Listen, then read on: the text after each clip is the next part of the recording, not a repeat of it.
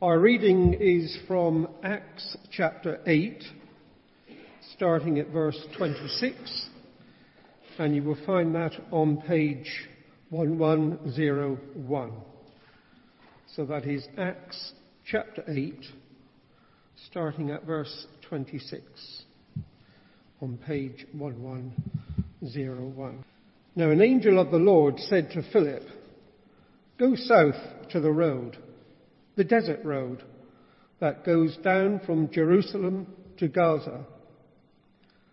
So he started out, and on his way he met an Ethiopian eunuch, an important official in charge of all the treasury of the Kandake, which means queen of the Ethiopians.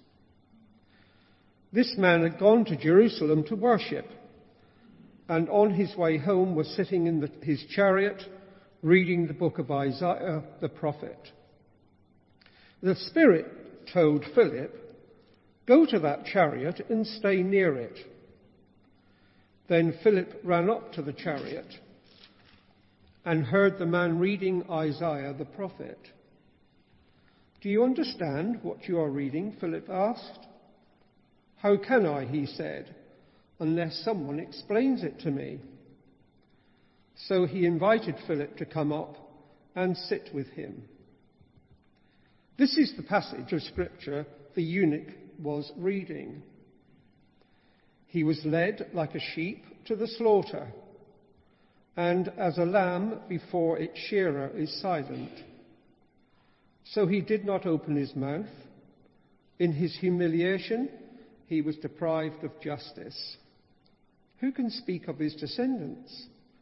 For his life was taken from the earth."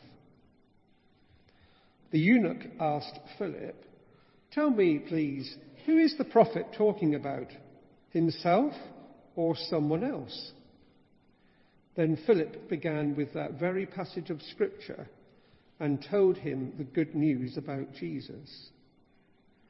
As they travelled along the road, they came to some water, and the eunuch said, "Look, here is water. What can stand in the way of me being baptized?" And he gave orders to stop the chariot. Then both Philip and the eunuch went down into the water, and Philip baptized him. When they came up out of the water, the Spirit of the Lord suddenly took Philip away, and the eunuch did not see him again, but went on his way rejoicing. Philip, however, appeared at the Azotus and travelled about, preaching the gospel in all the towns until he reached Caesarea. May God bless that reading.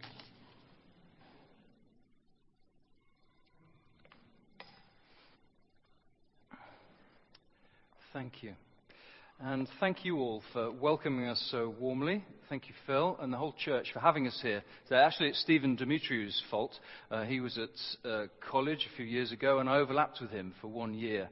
And he was wearing his hat back to front then, and he's still cool. We've got Becky Forrester. I see her picture on the board at the back. We've got the Pintos I've mentioned, James and Anna. Have I forgotten anybody else that's at Oak Hill or has been recently? So it's lovely to have that connection. So let's just pray as we come to God's word. Father, we love your word. We're amazed that there are stories about ordinary people and exotic, amazing people side by side. Lord, your word speaks to us. It cuts us to the heart. Speak to us today, Lord, we pray, about your world and your gospel. In Christ's name I pray. Amen. I wonder what's the very first thing you think of if I say the word Ethiopia. What's the first thing that pops into your head? Maybe you thought about Africa and Africans. Or maybe you're thinking of Ethiopia as quite an exotic tourist destination. I know Gail and Richard are. Maybe you thought of the Ethiopian royal family and the last great emperor of Africa, Haile Selassie. Perhaps you thought about Band-Aid and Bono and the Feed the World song with the famine images playing along in the background. Maybe Rastas come to mind with their green gold, and red caps, the colours of the Ethiopian flag. Maybe long-distance runners, if you like to watch the athletics, crowding out Mo Farah in his final 5,000 metres race. Or maybe you didn't think of anything at all. But unless you've been there for yourself, and I know that some of you will have, I can guarantee that your initial reaction to the word Ethiopia was determined largely by your age and the media coverage that your generation got about Ethiopia. But what did Dr. Luke, the writer of Acts, expect the word Ethiopia, Ethiopian, to conjure up in the mind of his readers when he wrote his history? What did his first century readers have in their minds when they heard that word, when they heard this story? I'm going to quote something now written 10 centuries before Luke wrote Acts. See if you can guess who's writing. And also, listen out for the Ethiopians. Here it goes. Tell me, O Muse, of that man of many resources who wandered far and wide after sacking the holy citadel of Troy. Many the men whose cities he saw, whose ways he learned. All the gods pitied him except Poseidon, who continued his relentless anger against godlike who? Odysseus. Yes, this is Homer's Odyssey. Until he reached his own land at last. Now, Poseidon was visiting the distant Ethiopians, the most remote of all, the farthermost of men, some of whom live where the sun god rises and others where he sets. So for the Greek poet Homer, if you wanted a shorthand way of saying something like the edges of the world or Timbuktu, that word was Ethiopia. And it wasn't just Homer. Strabo, a Greek geographer, said that Ethiopians come from the very extremities of the inhabited world. Well, if you haven't heard of Bono, I know you won't have heard of Strabo and those guys. But here's the point.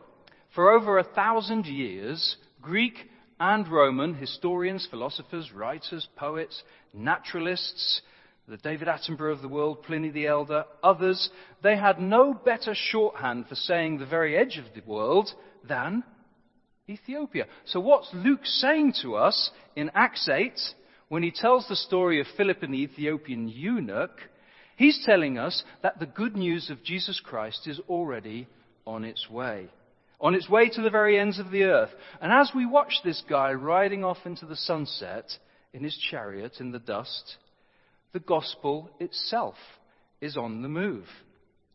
But to understand why that is such a big deal at Acts chapter 8, we need to think a little bit about the structure of Acts. So keep your hand in Acts 8 and flip back to Acts chapter 1 and verse 8. It's just 8s and 1s, so it's all going to be nice and easy. We're going to look at Acts 1 verse 8 and then Acts 8 verse 1. In Acts 1 verse 8, the risen Jesus is there speaking to his disciples. He tells them the Holy Spirit is going to come upon them. And then, what does he say? You will be my witnesses. Where? In Jerusalem and in all Judea and Samaria and to the ends of the earth. And the first quarter of Luke's book, chapters 1 to 7, that's all about the growth of the church and the spread of Christianity in Jerusalem, the city. So you've got the coming of Pentecost, chapter 2, right through to the stoning of Stephen, chapter 7, all in Jerusalem. No mention yet of the countryside Judea around, nor Samaria, nor the ends of the earth. Then flip across to Acts chapter 8 and verse 1. In some ways, it's the reverse text. It picks up the same geography. Luke tells us that on that day, the day of Stephen's death, a great persecution broke out against the church at Jerusalem, and all except the apostles were scattered throughout where? Judea and Samaria. Skip down to verse 4 and 5. Those who had been scattered did what? They preached the word of God wherever they went. Philip went down to Samaria and proclaimed the Christ there. Now, the first half of chapter 8, it tells us about mass conversions in Samaria and the growth of the church there. which is a miracle in itself, because you and I both know that the Jews and the Samaritans hated each other. So we know what's happening in Samaria. What about Judea? Well, it's happening there too. Luke doesn't tell us very much about it. He did tell us those who have been scattered preached the word of God wherever they went. And he gives us a few clues. He expects us to read between the lines, does Luke? For example, look at the end of our passage, 8 verse 40. The end of our story, when Philip and the Ethiopian part. Where did Philip end up? He appeared at Azotus. In the Old Testament, that would be Ashdod. It's a coastal town in Judea. And travelled about preaching the gospel in all the towns until he reached Caesarea. Look in chapter 9 too. You don't need to turn there, but take my word for it. The apostle Peter hits the road, and he is going to visit the saints. 9:32. First in Lydda, a town fairly close to the coast. Then Joppa, 9:38. And then he ends up, Peter does, like Philip in Caesarea. Look at chapter 10, verse 24 for those reference points. But what about the ends of the earth? Where does that fit into Luke's scheme? I'll tell you what, if you read the book of Acts too quickly, you'd be forgiven for thinking that they don't get a look in until Acts 13, because that's the start of the great missionary journeys. Paul and Barnabas getting sent off there. Actually, in terms of human planning, that is the first place. That's the first concrete indication we get that the gospel's going to the ends of the earth. But a closer reading of Acts tells us that there are so many hints and precursors along the way. For example, Pentecost, Acts 2, 3,000 converts. Where were they from? Luke details out 16 places, points around the compass. This is chapter 2, verse 8 to 11. He deliberately lists places from the north, the south, the east, and the west of the then known world. It's a hint. The gospel is going to the ends of the world. Then, of course, in Acts chapter 10, we read about the first true pagan Gentile who comes to Christ. What's his name? It's Cornelius. He's an Italian. He's an Italian army officer garrisoned at Caesarea. And here in our story in chapter 8, we've got another big hint with this Ethiopian eunuch. A big hint that Jesus' gospel was always hardwired to reach the ends of the earth, whether or not his disciples really understood it. You see, as soon as Luke says that word, Ethiopia, everybody knows that he's now talking about the very edges of the world, the outer extremity, the periphery, the farthest place imaginable. You see, as the gospel spreads out from Jerusalem like ripples on the surface of a pond, one of the amazing things about it is that the disciples, even the 12 apostles who understood the gospel inside out, didn't plan any of it. If you'd have given them a score on their intentional cross-cultural outreach as a response, let's say, to the Great Commission, you'd have to give them a big fat 0, wouldn't you? Nil point. And here's our first main point. Let's frame it as a question. Who is the great missionary hero in the book of Acts? Is it perhaps Paul or Barnabas with their great missionary journeys that occupy Luke from chapters 13 to 20? Maybe it's Peter, the first convert, the first preacher to an out-and-out pagan, Cornelius. Or maybe you think it's Philip because of what he did here in chapter 8, first with the Samaritans, then with the Ethiopian. Well, the answer is no. None of these are the great missionary hero of Acts. The great missionary hero of Acts is God himself. The great cross-cultural evangelist is God himself. It is he who planned from before time began that the gospel was for all nations. We're going to hear more about that in Isaiah 25 tonight. It was he who took full initiative in the first half of Acts as the gospel spreads beyond Israel's borders. You know, the humans in the story, even the wise apostles, they either didn't really understand what was going on, or they were busy playing catch-up. Our God is a missionary God. His gospel was always intended for all nations. Gospel DNA is inherently cross-cultural. It's hardwired to spread. Has that thought ever struck you hard? Whether you and I understand it fully or not, whether you or I get involved with it or not, the gospel will go to the ends of the earth. Why? Because our God is a missionary God. When Dr. John S. Pemberton invented a black sugary liquid in Atlanta, Georgia in 1886, he didn't even know if people were going to like it. So he tested it downtown at Jacob's Pharmacy on the customers there, and they seemed to enjoy it. He had no idea of the global power of that black drink he'd just invented. Just 14 years later, Coca-Cola had spread to Europe and Asia. By 1940, Coca-Cola was manufactured in 60 different countries. Today, it's become truly global.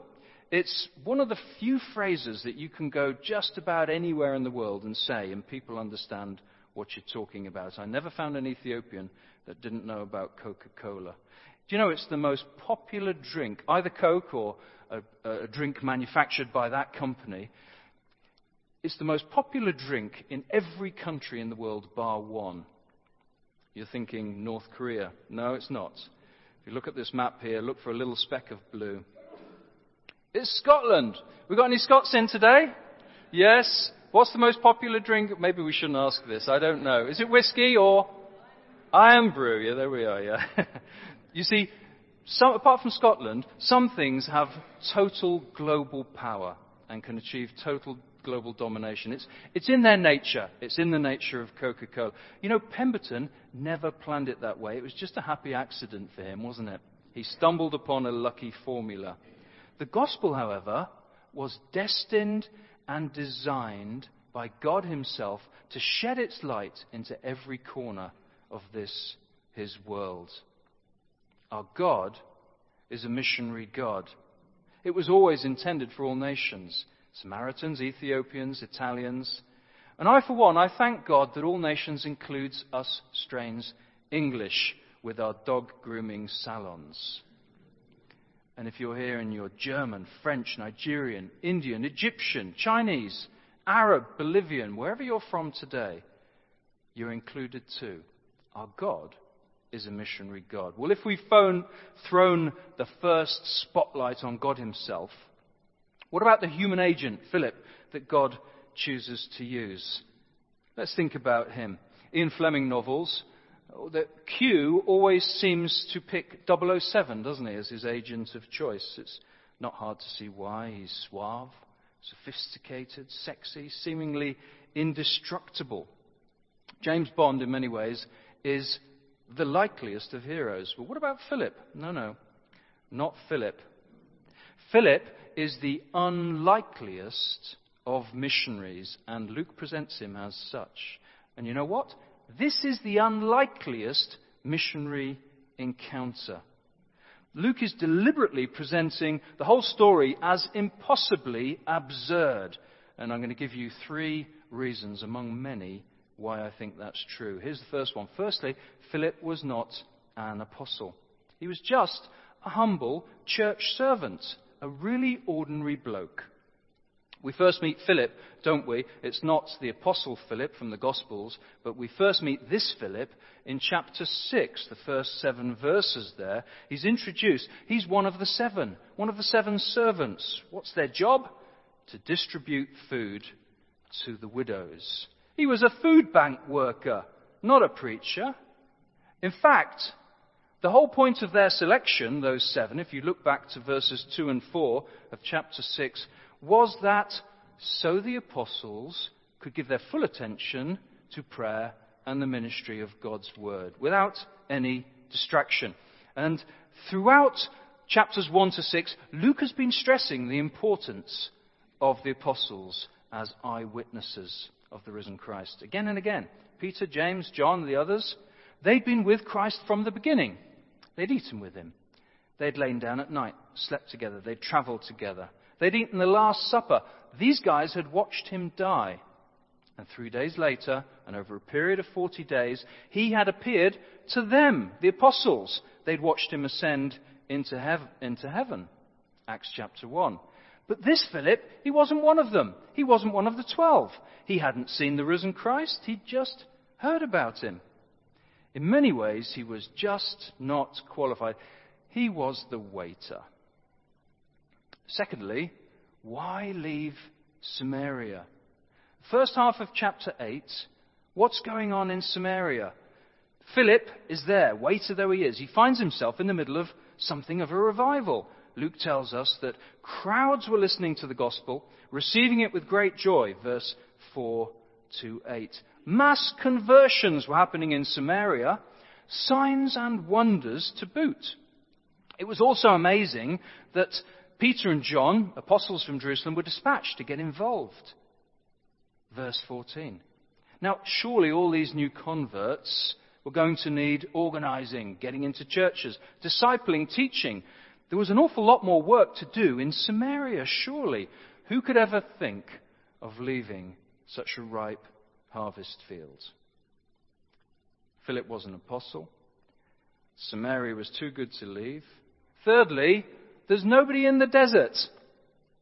Luke is at pains to stress just how deserted this desert road was. Look at verse 26. What does the angel tell Philip? Go south on the road, the desert road, that goes down from Jerusalem to Gaza. Notice that little insertion, the desert road. The sentence doesn't need it.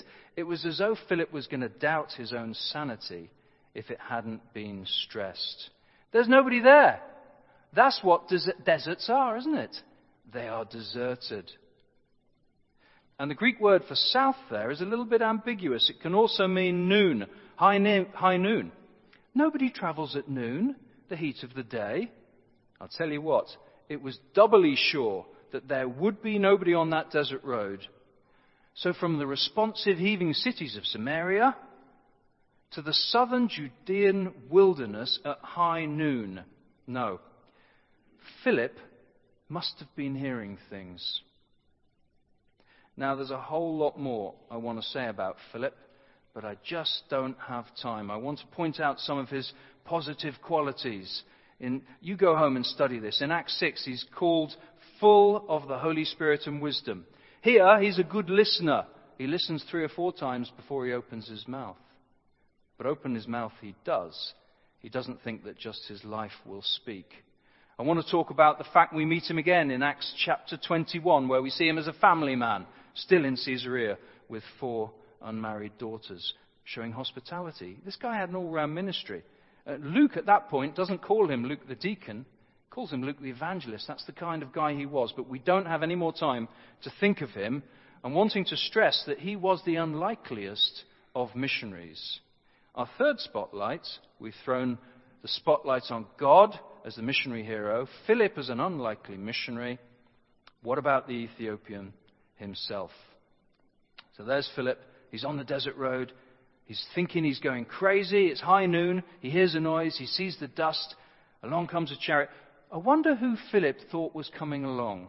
Maybe an important Jewish leader from Jerusalem on official business. That would have been good, wouldn't it? That would have been a really good person to hear the gospel. And along comes this black, out-of-town eunuch.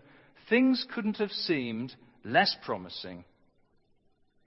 He must have been thinking, I wish I'd stayed in Samaria. You see, if Philip was an unlikely missionary, then this Ethiopian was an equally unlikely convert.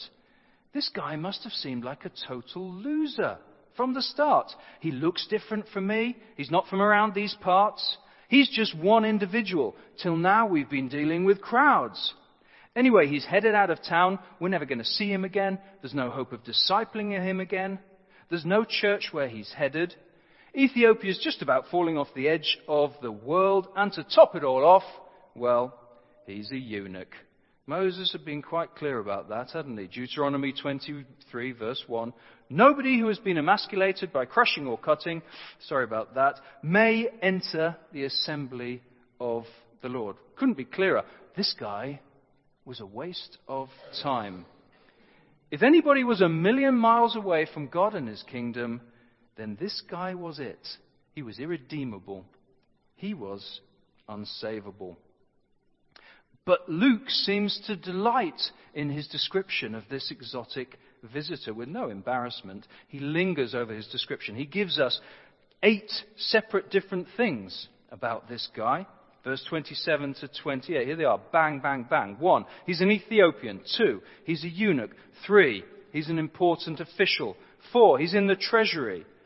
5, he works for the Queen of the Ethiopians in an area we now call the Upper Nile or Nubia. 6, he'd been to Jerusalem to worship. 7, he was on his way home. 8, he was rich enough to have an expensive scroll. The scroll of Isaiah, which he was reading from, sat there in his chariot. In fact, Luke tells us that last thing that he was reading from Isaiah twice, so it must be important. What's Luke trying to draw attention to with all this information? Is it his impairment or his importance, or is it both? I think in lingering over the details here, Luke is delighting in the fact that this guy is the fulfillment of Peter's words from that Pentecost first ever Christian sermon. Remember what Peter said in Acts 2, verse 39? The promise is for you and your children and for all who are far off. For all whom the Lord will call. Who could be farther off than this guy? I want you just to notice the Ethiopian's question too. He's reading, as you know, from Isaiah 53, that famous servant song. If you want to keep your hand in Acts 8 and flip there, it's page 741. So this servant song, Isaiah 53, Israel has been promised a faithful, unlike Israel herself, servant, a suffering servant, who is going to do for God's people what she could never do for herself. He was led like a sheep to the slaughter, and Luke quotes some of the passage there. Words written 600 years before Christ. The Ethiopian doesn't ask Philip what. He doesn't say, what's this all about? Or what's going on here? What does it mean? He doesn't say what. He says, who? He wants Philip to explain to him who Isaiah is talking about. Is it he himself, Isaiah the prophet, or is it somebody else? Verse 34. Tell me, please, who is the prophet talking about? What an introduction that is. Wouldn't you love to get an invitation like that to share the gospel? What an invitation to explain how Isaiah and the whole Old Testament has always been pointing to Jesus. And that's exactly what Philip does. Verse 35. Starting with that very passage of Scripture, Philip told him the good news about Jesus. Philip pointed him to Jesus. You know, this sounds a little bit like another story that Luke's told us. People on the road, spending time talking together about the Old Testament. Sounds a lot like the road to Emmaus story, doesn't it? Where Jesus spends time with 2 disciples who didn't fully understand the Scriptures. Luke 24, verse 27. And beginning with Moses and all the prophets, he explained to them what was said in all the Scriptures concerning himself. I sometimes wonder what exactly Philip said to the Ethiopian. Luke doesn't tell us. He doesn't tell us very much at all. He just gives us the bare bones. We just get the good news about Jesus. But what exactly did he say? What does Luke mean? Well, the fact that it was good news was really important, wasn't it? The Ethiopian obviously thought so. What's the last thing we hear about him? He went on his way rejoicing, verse 39. Philip had obviously said a whole lot more than that simple phrase that Luke puts in his mouth. I think he took time in the chariot explaining a whole lot of stuff about Jesus. You see, when the Ethiopian sees water, he asks to be baptized, verse 36 to 38. How did he know what baptism was, for example? I believe that Philip spent a lot of time in Isaiah 53, much more than just the few verses that Luke gives us. He would have told him about Christ the Saviour's earthly life. That's Isaiah 53, verse 1 to 3. He would have told him about the reality of human sin and how Jesus gladly bore it. That's Isaiah 53, verse 4 to 6. He would have told him about Jesus' passion, his ill treatment, his cruel death. That's Isaiah 53, verse 7 to 9. He would have told him about Jesus' ultimate triumph, his resurrection, his exaltation. That's Isaiah 53, verse 10 to 12. This guy would have got the full gospel from Philip the evangelist, and he would have asked him to respond in repentance and faith. Just as Peter asked the Pentecost crowd, repent and believe and be baptized. Well, that was a nice story, wasn't it? What's it got to do with me? Here we are, as it were, standing on that road with Luke, watching the chariot disappear into the sunset, wondering, what was that all about? Well, maybe some of us are a bit like the Ethiopian eunuch here today. We need to repent and believe the gospel. Maybe you need to hear, perhaps for the first time, that Jesus is not bad news, but good news, because he is the Saviour that God has promised from before time and right through the Old Testament prophets. He is the one that God sent to live the perfect life that you and I never could. He is the one who was sent to bear the weight of all that sin that we know we can't bear ourselves. He is the one that on the third day overcame death and defeated the ultimate enemy. Now, if that was good news for the Ethiopian, it may be good news for the first time for some sat with me here today. You might think you're a million miles away from God. But honestly, I can tell you with my hand on my heart, you'll never be as far away as this Ethiopian guy. You may feel you're completely insignificant too. Just one in a crowd. God can't be bothered with you, an individual. But look at the love and the grace that God lavishes upon this solitary individual. And as this Ethiopian accepted that message and repented and turned to Christ, was baptized, as he went on his way rejoicing, maybe some of us need to respond in the same way today. So when we pray in just a minute, pray with me at the end, and then talk to one of the church leaders before you leave today about what you've done. But maybe you're a little bit like Philip here today too. You've loved the Lord for a long time. You've served him practically for a long time. But really, you're the most unlikely of cross-cultural missionaries that you could ever imagine. Anyway, isn't cross-cultural evangelism for the experts? It's best left to them. Your situation, your qualities and qualifications, or lack of them, your inclinations, nothing seems to fit. Well, the book of Acts makes it quite clear that cross-cultural missionary work isn't just for the experts. No. It's for every Christian who has ever lived, serving in different capacities. Is the Lord reminding you today, through Philip, the ordinary bloke, the waiter, that he has a role for you in world mission, no matter how unlikely that seems? Well, if that's you today, talk to one of the church leaders or your small group leader in the week. Don't delay. And maybe as the gathered church here today at Bishop Hannington Hove, the Lord has a message for us corporately too. Are there people from the ends of the earth right here in our own backyards? People who need to hear the gospel.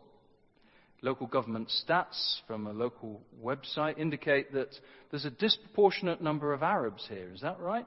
0.8% of the population of Brighton and Hove, twice the national average, 4 times the regional average, closely followed by Poles, other Eastern Europeans, East Asians.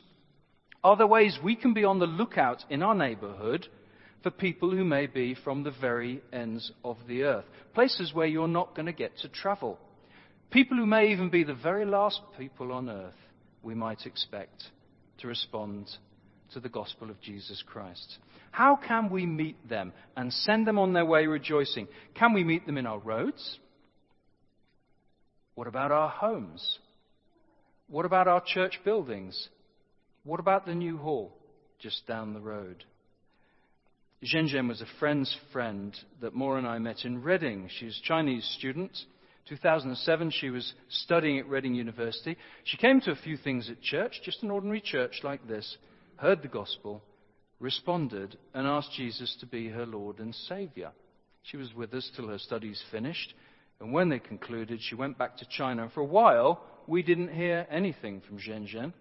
Then the news started to come through as we were thinking, as she found Christians, what's happened to her faith. She began to tell her family the good news.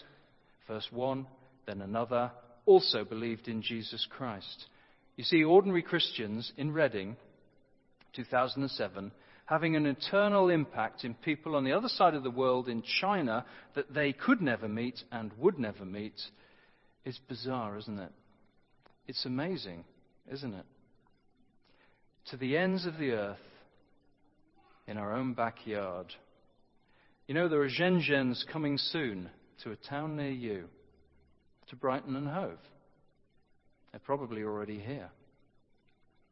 Shall we pray? Father God, we love this story, the most unlikely person you used as a cross-cultural missionary in that encounter. And the gospel went with that man to Ethiopia. Who knows what happened after that? Lord, for those of us who need to respond as the Ethiopian, give us grace to turn to you in repentance and faith and to see you and feel you as good news in our lives. Help us to yield to you as Lord. Help us to cling to you as Saviour. Forgive us for our sins, we pray. For those of us who are like Philip, not the ideal and obvious candidate, but we know we need to be involved in global mission, show us what you would have us do. Forgive us for our ethnocentrism.